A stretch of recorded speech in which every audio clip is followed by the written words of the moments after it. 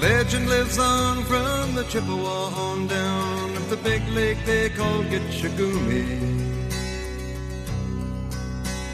The lake, it is said, never gives up her dead when the skies of November turn gloomy.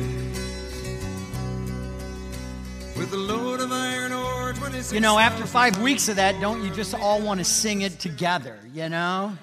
Just a little Gordon Lightfoot there. Well, today wraps up, as Pastor Joe was saying, our series on lost ships and missed harbors. And today we're just going to kind of wrap it up, kind of a little different, but we're going to wrap it up. And as Pastor Joe said, start a new series, Christmas Carols, next Sunday morning, and it'll take us through the rest of the year. I don't know if this is true of you. And a lot of you look like you're in the turkey coma, you know, so I get that. But have you ever just been in a fog?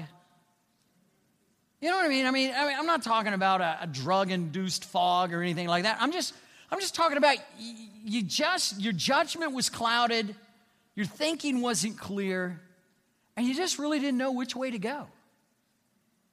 I mean, you thought you knew the direction you were going, and then something changed the landscape in your world, and all of a sudden the light that you were pursuing gets clouded just by fog or the storm. We've all been there, haven't we? We've tried to do our best, wanted to do our best, wanted to kind of stay on course and do what's right. The Apostle Paul would put it this way: the good that I want to do, he says, because I'm a sinful man, I don't end up doing, and the things that I have no intention of doing because I'm a sinful man, I end up doing.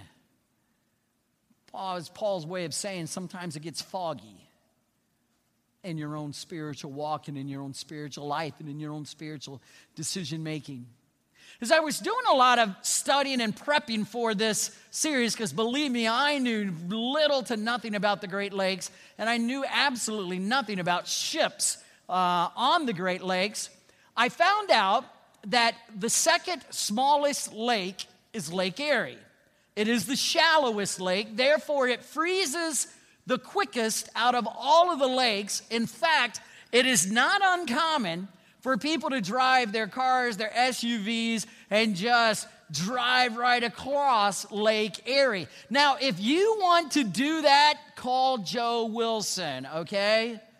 Man, that just doesn't sound like, you know, it'd be like the Ice Age cartoon, you know, or movie, right, where they have the crack in the ice and it just chases you wherever you go on the ice. That would be me on the ice of Lake. Because it's shallow, the waves, and because the weather comes from the west typically and flows east, the waves start off kind of mild in this area. They never get as big as what they do on Lake Superior or Lake Michigan, but they will be rough. In fact, some think that even though they're not the highest waves, they can get a good height, but it is the roughest waves because of the shallowness and the undertow. I don't know about all of that. I do know from what I've read that it is one of the foggiest, and if not the foggiest, of all of the Great Lakes. In fact, this fog would provide an opportunity for some very unique type of people. As I was studying all the shipwrecks, and they would come up and they would list where they sunk at, one place came up over and over and over again: Long Point, Ontario. It's on the Canadian side of the western edge of Lake Erie. Long Point, Ontario. I've never been there. Would kind of like to go there now after I've kind of did a little thing. It's just a small town. It's really nothing fancy. It's kind of like a summer village, and folks will go there to summer in the summer and just kind of head out of town, because I guess it gets really cold on that lake in the wintertime. But around the turn of the century, what had happened was, as the fog would roll in, or it would just be very foggy, the storms would play havoc with the sand that the channel was cut through. And so they would dredge or cut the channel through, and the lighthouses would light them through. It would light their way, and they follow a lighthouse, and they would go through the channel. And so everyone knew that to navigate through that area, you had to kind of follow the right light because the sands would kind of shift on the lake bottom, making it difficult to know where the channel was for your ship to go through. Now, we've not only all been in the fog, but we've also had these life-shifting situations in our homes, haven't we? We've had some in this past year. My mother-in-law moved in with us and is under hospice care, and that was a major life shifter for our home and our family. My father, as many of you know, has Alzheimer's disease, and it just, you see a little bit more every trip now, and I try to get down more frequently, but even with the frequency of the trips, it's just like every trip, it takes a little bit more of him and a little bit more of him. My dad is absolutely the best Christian man I've ever met in my life, bar none. And I've met a lot of Christian people out there, and he's just as fine a man as you'd want to meet anywhere. And so to see my dad really act out of character for him and out of his nature and his walk with Christ, man, it just made a tough end to the Thanksgiving weekend. Sometimes life shifts, and what you thought you knew doesn't hold the same course. Well, in this place called Lake Point, Ontario, when the storms would come in and the waves would be high, it would shift the sands and it would change the channel. And what some entrepreneurs would do is they would erect in the foggy, stormy nights or just foggy nights, they would erect these fake lighthouses. And so what would happen is these ships would run ashore. They estimate over 300 ships ran aground at Long Point, Ontario. And what they would do is in the fog and sometimes in the storm, these ships would just think, oh my word, we're sinking. We don't know what we hit. Abandoned ship. And then the locals would, once the ship was abandoned, they would go on board and loot and pillage. They were lake pirates. Instead of Pirate of the Caribbean, we should make the movie Pirates of Lake Erie. Almost sounds like a VeggieTale kind of thing, doesn't it, So they would put up this fake lighthouse. And these people were known as blackbirders. I want you to know Satan is the ultimate blackbirder.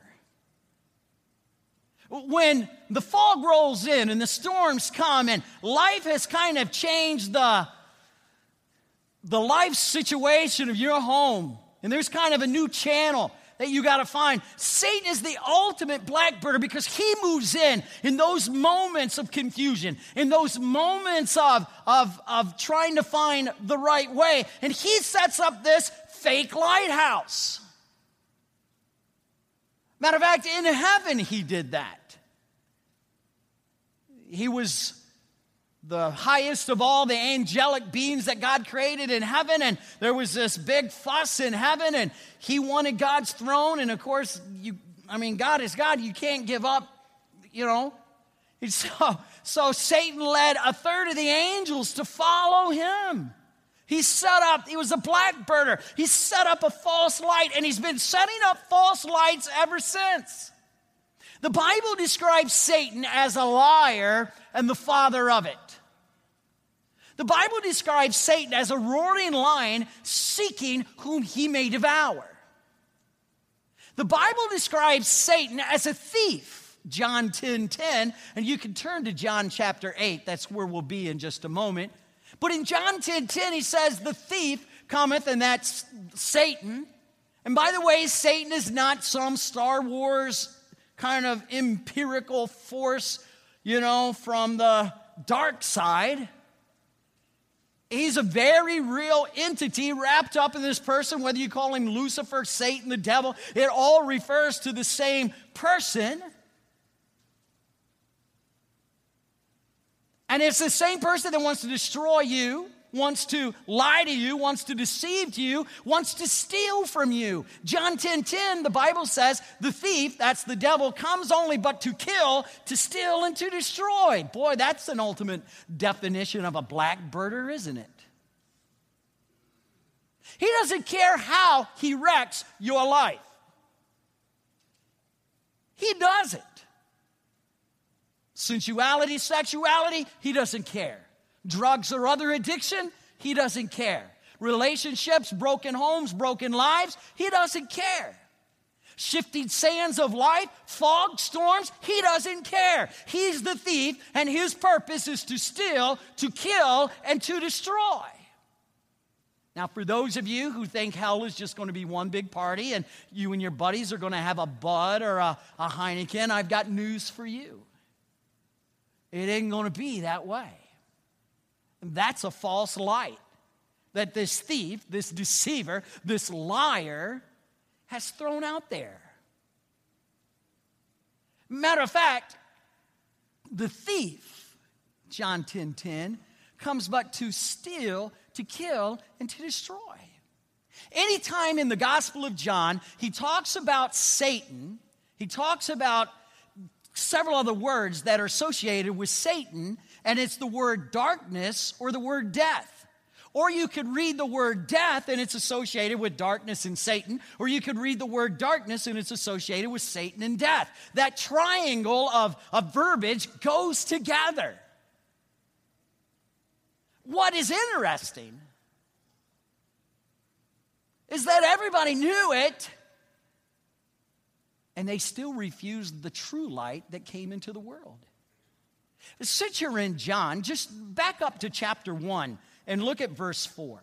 John chapter 1 and verse 4, look at what it says. It says, in him, Christ, logos, technically from verses 1, 2, and 3, but in him, Christ, was life.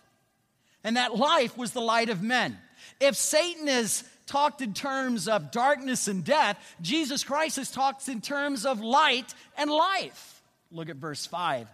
The light shines in darkness, but the darkness understood it not. The true light, verse 9, the true light that gives light to every man was coming into the world.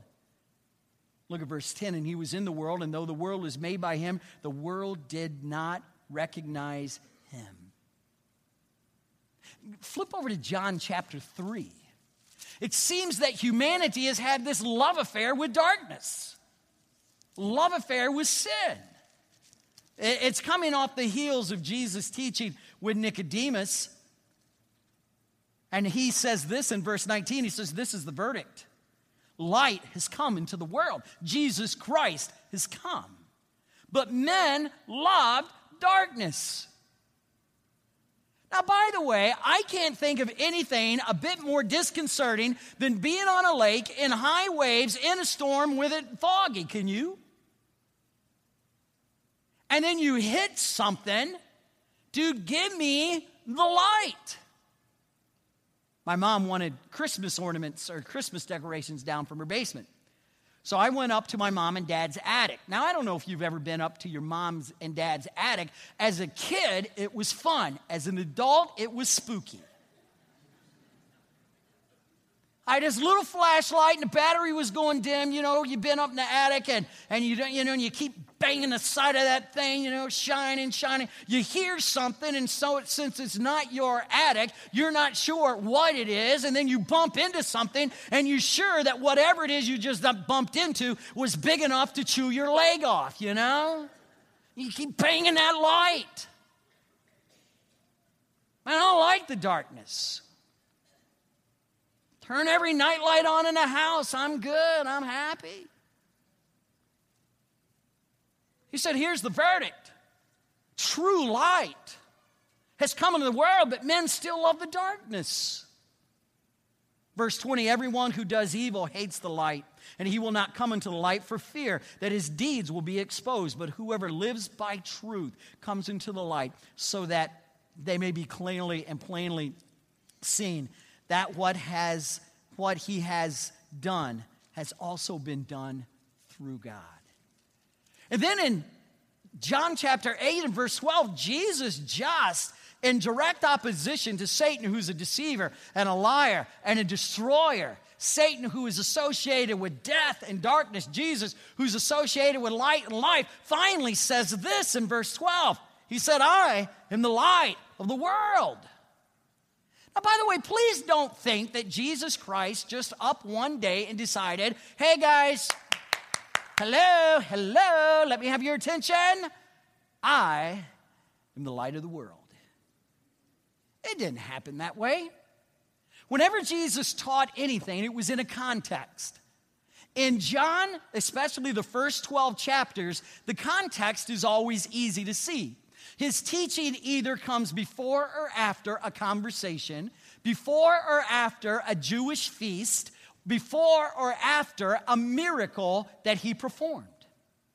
And so if you want to understand John, you look for the conversation, you look for the miracle, or you look for the feast days, especially in the first 12 chapters. And the teaching is going to be wrapped around that, and the teaching is tied to it, the conversation. Jesus is the woman at the well, and she says, are you thirsty? And he says, if you know the well, you know that whom you have asked, you drink, and you never be thirsty again. What he was revealing about himself was tied to that conversation. Here in John 8, what he's talking about is tied back to John chapter 7, the tabernacle, or the Feast of the Tabernacles. The Feast of the Tabernacles was the most important Jewish feast week of the entire year. It was one of those feast weeks where everybody went to Jerusalem, if you were a Jew, to celebrate it, and it was a party. I'm not talking about with the drugs and the alcohol. I'm just telling you, people had a awesome time when they got together.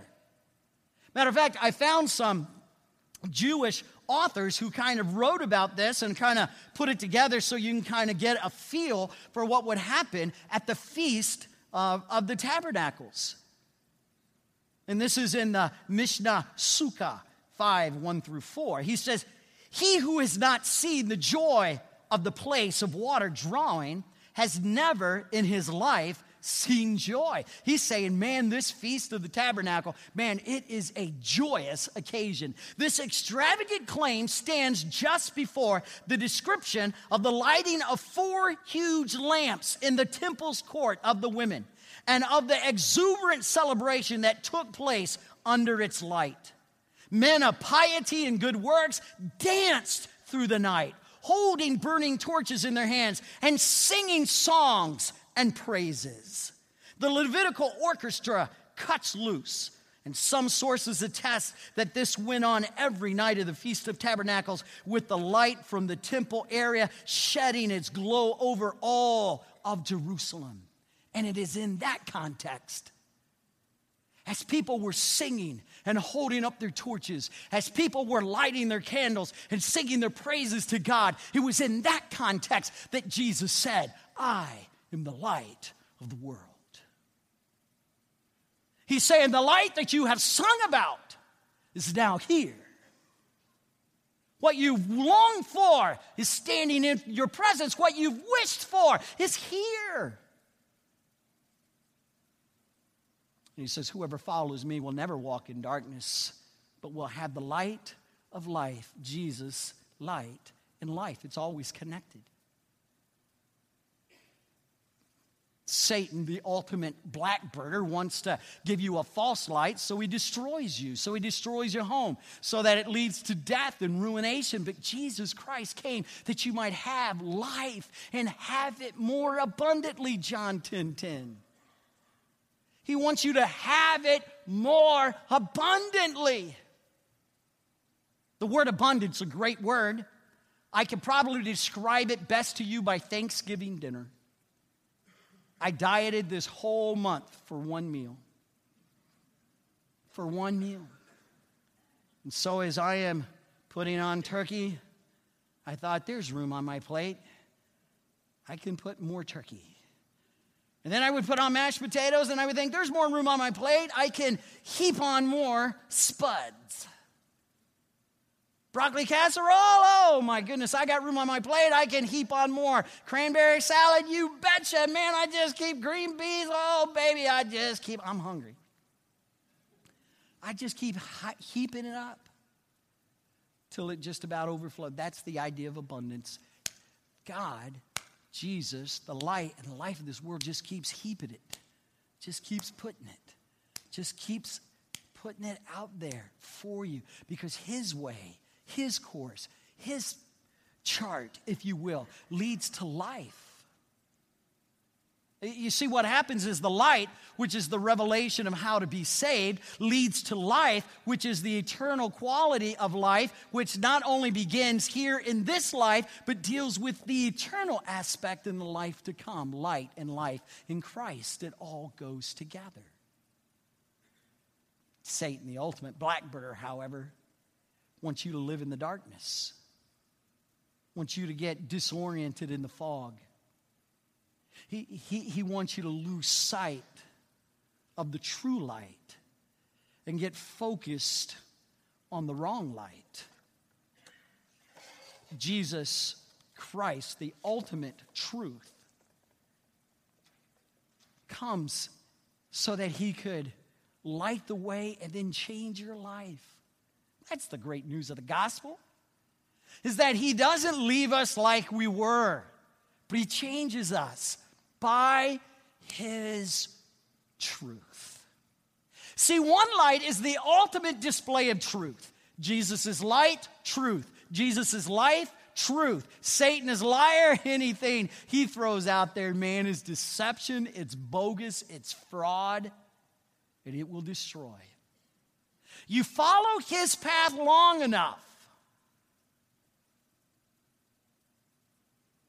and the outcome isn't good. You follow Christ. He says, this light has come that you might have life and have it more abundantly. See, Jesus wanted you to make no mistake about it. In this world, as he would tell the listeners there as he stood and taught, that he is the light of the world. He didn't want anyone, I don't know how to say this in my mind to get out. He just wanted everybody to know that he is who he says he is. And I say it all the time. That he's the Son of God. He's the Savior of the world. He's the light of heaven. And he's the giver of eternal life. If you want to really know how to live, then you follow his light. If you want to arrive at safe harbor and not be run up on the ground somewhere in the shallows because you missed the channel, because you missed safe harbor and safe passage, then you follow the devil's false light. But if you want safety, if you want light, if you want life, then you have to follow Jesus Christ. See, if you want to get to safe harbor, you've got to make a decision. If you and I were out on Lake Erie, and a boat we were on, just for whatever reason, threw you or threw me overboard, and we'd make this big loop back, and I throw you a life preserver, or you throw me, hopefully you'd love me enough, throw me a life preserver. You throw me a life preserver, what do I got to do to live? Do I got to scream back at you, hey, I don't want the orange one. How about that yellow one?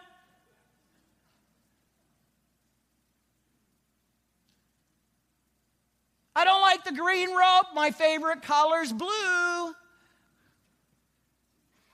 Actually, it's scarlet and gray, but that's a different thing altogether. If I want to live, I have to grab onto the life preserver. Have you ever seen them at night? You ever seen these storms where boats are at sea and they're trying to find somebody? They have these big old bright spotlights. And when they throw the life preserver, they try to make the light follow the life preserver so that the person knows where to swim. And if you want to get to safety, you follow the light. And you grab onto the life preserver. Listen, if you want to live forever, if you want to go to heaven when you die, you follow the light. Jesus is the light that leads to life everlasting. Hey, would you bow your heads and would you close your eyes for just a moment? Maybe you're here this morning and it's a little foggy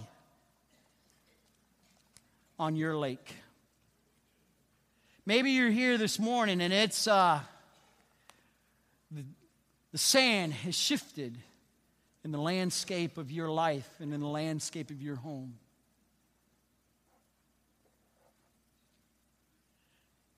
And somewhere you've chosen to veer off course, and maybe you feel like you're stuck in the shallow ground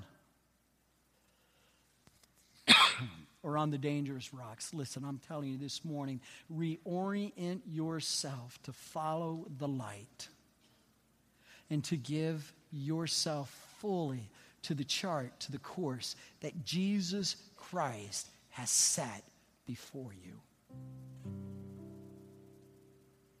So would you be honest with me? Would you say, Pastor Mike, it's just foggy. I don't have clarity. There's just some things that have shifted the landscape of my life or of our home. And the storm's blowing a bit. It's just foggy. But my prayer is I want to stay true and I want to live and I want to follow Jesus Christ, the light of this world.